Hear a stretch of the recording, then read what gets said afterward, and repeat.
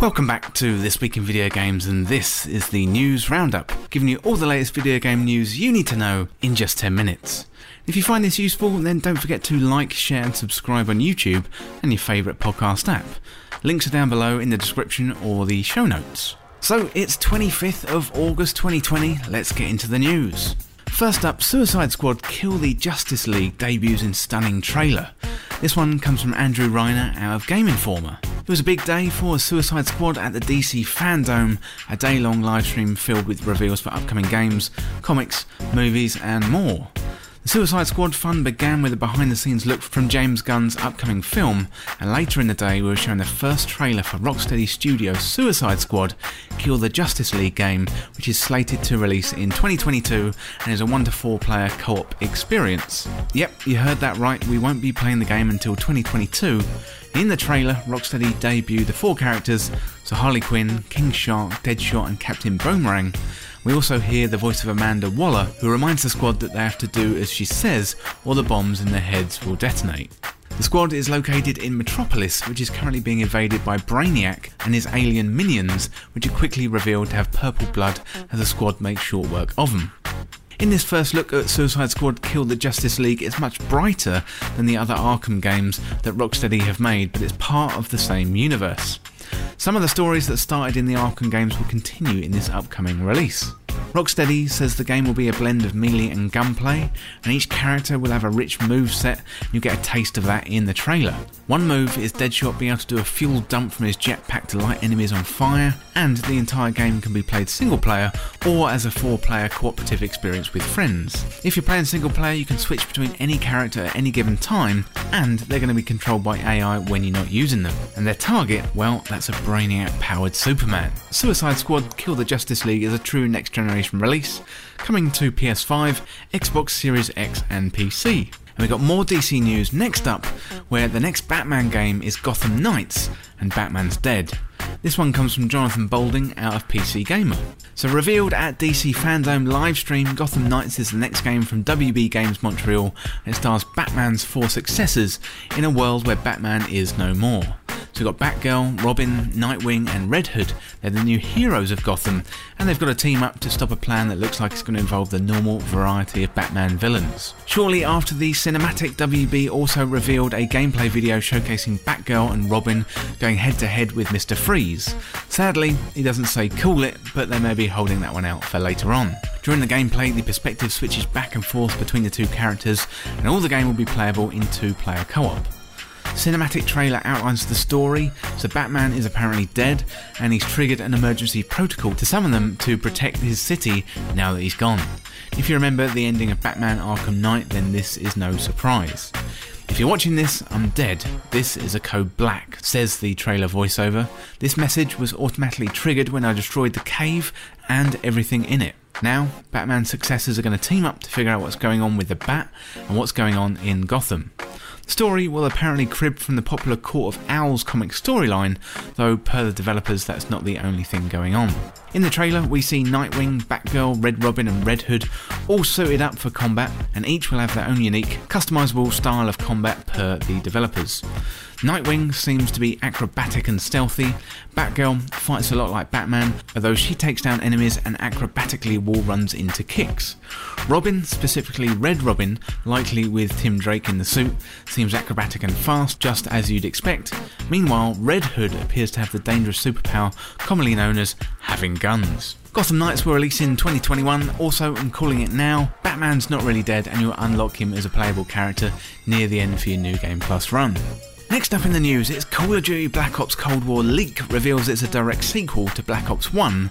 This one comes from Emma Kent out of Eurogamer. So we are a day out from the official reveal of Call of Duty Black Ops Cold War, and the leaks are coming thick and fast, as yet another data mine has revealed the official description for the title and even a possible release date. The full description of Black Ops Cold War was posted by COD Tracker, and that reveals the game as a direct sequel to the original Black Ops. Set in the midst of the Cold War in the 1980s, players will battle around the globe through iconic locales like East Berlin, Vietnam, Turkey, Soviet KGB headquarters and much more.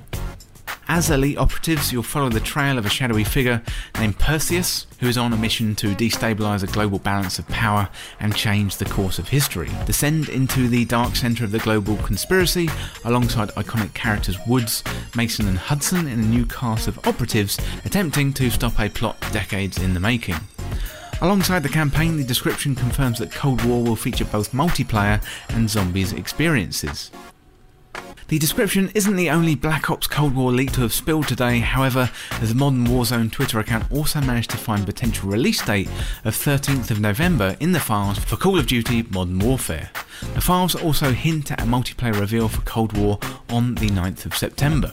Beyond this, Modern Warzone also managed to find a number of references to potential upcoming modes for Warzone, including Zombie Royale, Pandemic Outbreak, Plunder Fire Sale, and Armoured Cargo Truck Wars. The data miners also found a reference to various Warzone night modes, which have apparently been added as part of Modern Warfare's mid-season update. As for the official reveal time of Black Ops Cold War, it looks like it's going ahead at 6:30 PM UK time tomorrow. And the Call of Duty Twitter account posted a teaser video showing Warzone's airplane alongside with the time and Verdansk at the location, and it definitely seems like the new game is going to be revealed through some sort of live in-game event, although we have to find out exactly what awaits by dropping into Verdansk tomorrow evening, which to be honest I was probably going to do anyway. Well, next up in the news, Yakuza Like a Dragon arrives on November the 13th, and this one is from Julia Lee out of Polygon. Yakuza Like a Dragon is going to launch on November the 13th according to a new trailer that dropped on Monday morning. So Like a Dragon features a new cast of characters that can be set in a party with an assortment of various jobs, like idol or host club member. As usual, despite its premise about Yakuza skirmishes, the gameplay is light-hearted and almost goofy, putting the characters into hilarious situations that one wouldn't normally expect. This Yakuza game doesn't use real-time combat system like the previous titles has, instead it uses a turn-based RPG combat. For the first time in the franchise's history, the setting has moved away from Tokyo and now focuses on Yokohama instead. Yakuza Like a Dragon will launch on November the 13th for Xbox One, Windows 10, PlayStation 4 and Steam. It's also going to launch on the Xbox Series X on the console's release date and for PlayStation 5 at a later time. And finally in the news today, Electronic Arts adds more than 1,000 achievements to its games on Steam. This one comes from Andy Chalk out of PC Gamer.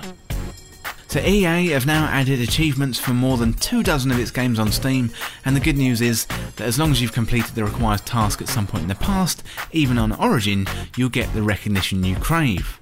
So based on popular demand, EA has enabled over 1,000 Steam achievements for a large number of recently released games including Battlefield 5, Titanfall 2 and Need for Speed Heat, EA said. During gameplay, you can now complete certain objectives, unlock achievements as a result, and the achievements progress is retroactive, meaning if you've completed the objective already on Origin or Steam, you'll be granted the achievement in Steam. Achievements have now been added to these games. So we've got A Way Out, Battlefield Hardline, Battlefield 1, Battlefield 3, 4, 5, Burnout Paradise Remastered, Dead Space 3, Dragon Age Inquisition, we've got Faye, Jedi Fallen Order, Mass Effect 3, Mass Effect Andromeda, Mirror's Edge Catalyst, Need for Speed Heat, Need for Speed Payback, Plants vs Zombies Battle for Neighbourville, Sea of Solitude, Star Wars Battlefront and Battlefront 2, Titanfall 2, Unravel, Unravel 2 and Madden 21. So they tested the achievement import with Titanfall 2 and it worked perfectly. The first time I started the game on Steam it did some magic, and then 33 out of the 50 achievements I earned on Origin were immediately dumped over. So did my in-game records of collectibles and master completions, which is nice, and it means I can basically pick up where I left off on Origin rather than having to replay the entire campaign again, but I don't know if every game will carry over progress in that fashion. The only restriction is the achievements won't transfer until you actually install and run the game in question. Simply purchasing and having it in your library won't trigger it. Well, thanks so much for watching or listening, and for more video game news content like this, subscribe and share with a friend.